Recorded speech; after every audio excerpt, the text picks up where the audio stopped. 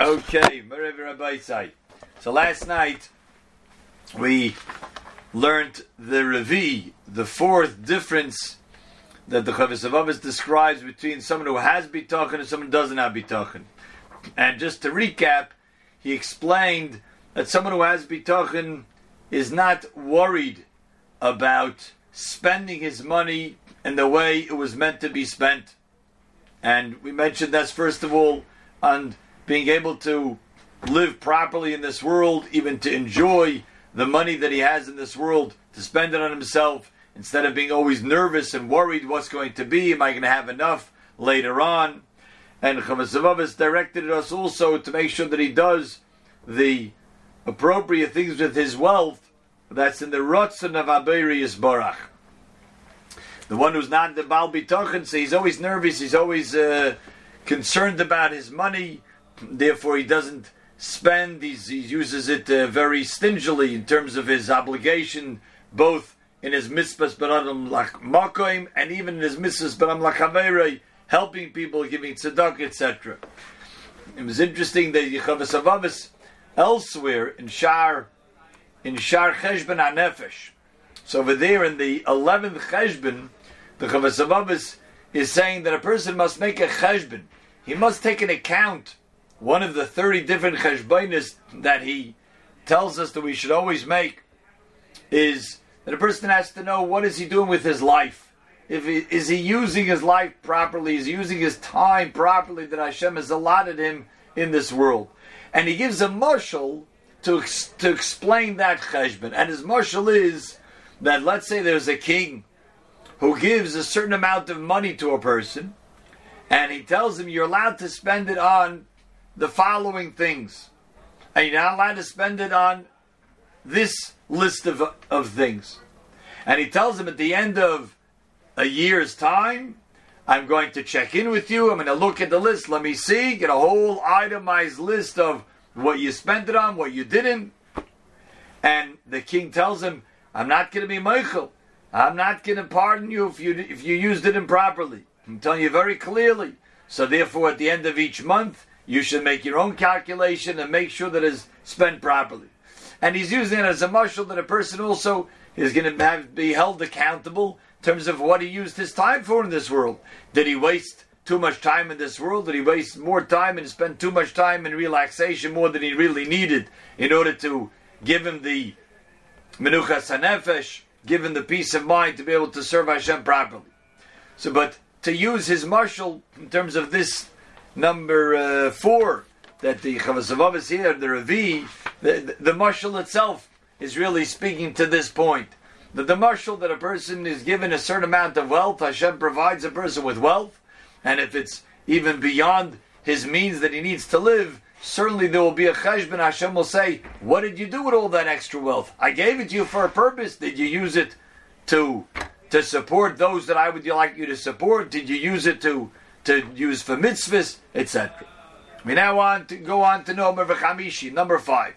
V'chamishi ki abeitech be'elokim, someone who has been talking on Hashem. Who misasek b'sibas olam, he is involved in things of this world, in terms of a livelihood, but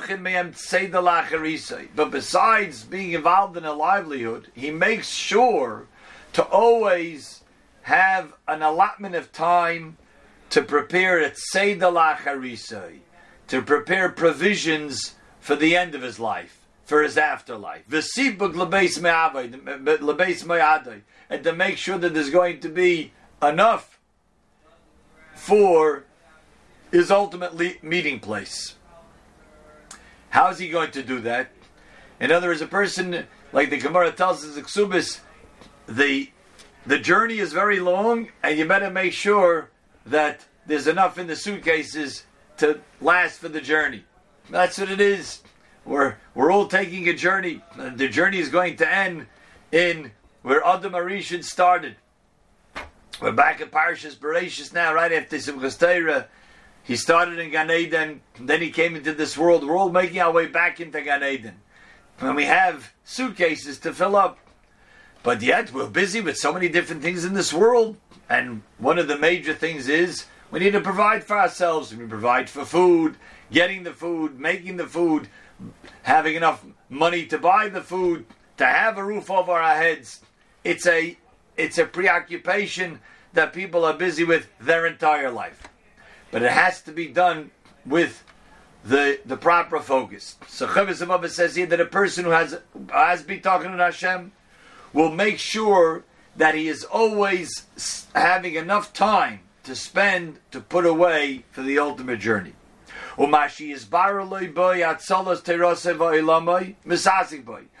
within the means that he has to be busy with, in his occupation, in his profession, he will make sure that it will give him and afford him enough to be able to keep the Torah and get to his ultimate world in the next world. And if that will provide for him, misasik boy, then he will be involved. Person who is a Baal Bitachon, you just say, well, this is a little bit of a shady business. It's not 100% above board. It's not so legitimate. It's cutting corners. If it's cutting halakhic corners, he says, I want nothing to do with that. Yeah, but they tell him, listen, but this is an opportunity of a lifetime. He says, opportunity of a lifetime is you have one chance for your life in the next world. And if you're going to cut corners over here, and it's not going to be according to the Torah, he doesn't get involved. If it's going to be anything that's going to be contrary to anything it says in the Torah, or it's going to bring him to rebel and reject and go against Hashem, he doesn't get involved in that. He says, I want nothing to do with that. Oh, but where's the parnasa going to come from? You don't want to give up this opportunity. The Baal Bitachon is very confident. Anything that is not 100% legitimized by the Torah is not for me. How am I going to be able to earn the money I need? That HaKadosh Baruch Hu will decide. That's the Baal Bitachon. Because he knows he's not going to bring himself to get ill instead of healthy. An interesting mashal that Chovos HaLevavos is bringing here, something that certainly speaks to us in these days of Corona. Right? A person is not going to get involved in something that can bring sickness upon himself instead of protecting himself and staying healthy. The same is true with a person in what he'll be involved in and how much he'll be involved in that. We had back in the Psicha, back in the opening chapter of the Chovos HaLevavos, where he was also describing the benefits of someone who has bitachon. Says the Chovos HaLevavos over there, I'm quoting from the Psicha now. He says, one of the benefits, the fringe benefits of having bitachon, menuchas hanefesh, he'll have peace of mind, v'haguf, and also physical respite. He won't involve himself too much in anything that's not going to give him anything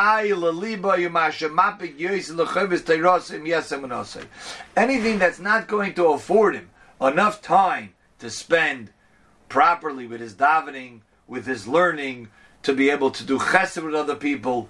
If it's going to preoccupy his time, it's going to take up so much of his day, so much of his mental capacity in the business that he's involved in the work that he's involved in, the Baal Bitachon says, I can't do that. That's not obviously the path that's going to be charted for me. The Baal Bitachon knows that I have to set up and arrange my affairs to make sure there'll be enough time to store away for the next world. And anything that's going to be contrary to that and lead me away from Hashem's Torah, lead me away from things that are acceptable from Hashem's Ratzon, person that has nothing, wants nothing to do with that. And the converse, but someone who doesn't have bitachon on Hashem. So he places his trust in the means that he's involved in. And his peace of mind comes because he trusts this investor, he trusts this bank, he trusts this industry, etc., etc. And that's where he gets his peace of mind from. Oh, he's not going to stay away far from them. He has to stay close to those sivos, close to those means, because that's what brings him success, he thinks. Asik, and he'll be involved both by Meshubach uva Magunameyan. He'll be involved both in what is praiseworthy meaning acceptable by the Torah, or meguna, things that are looked at negatively by the Torah. That person who does not be talking, he's so involved in the siba, in the means to be able to earn his livelihood, and he doesn't have HaKadosh Baruch Hu at the forefront of his mind, so he's always nervous, but I have to learn a livelihood, and therefore that causes him not to think about his eternal life. Like Shlomo Melech says, Chacham Yoreh, the wise one is always fearful, v'sor meira, and therefore stays away from anything that's bad. The truth is, that can be explained in many different ways. A wise person stays away things that are harmful. But the ultimate wise person stays away from things that are going to lead to his negative end, things that are not going to be good for his ultimate life in the next world. The truth is, Mashkiach Zol Gesund Sein said that back in Perek Gimel, we already learned that there are two main reasons, two goals that Hashem wanted in setting up the world and setting up people in having to be involved in a livelihood. Right? Hashem didn't have to make it that way. They had for 40 years man in the midbar. Hashem didn't have to make us work for hours and hours a day, weeks on end, year after year after year, till sometime down the line we're able to retire. But even then we have to be involved in things. Why did Hashem do that? So the Chavos HaLevavos and Perek Gimel explained to us very clearly. There's Bechina and Be'ita. Bechina was that Hashem says, this is the way I test out a person. This is the testing ground. In other words, this world is one big test, one big nisayon for a person to be able to then get to the ultimate world in Olam Haba. And Hashem saw fit in His infinite wisdom that the best way to test out a person, that it can be involved in all areas of halacha, in Orach Chayim, which is Shabbos and Yom Tov, and in Choshen Mishpat, which is all dealings of monetary issues and thievery, etc., and in Yeridea, which has to dealing with ribis, interest of that nature, and of Even HaEzer, how he'll deal with the opposite gender. All of these things, all of it encompasses the test of a person's life.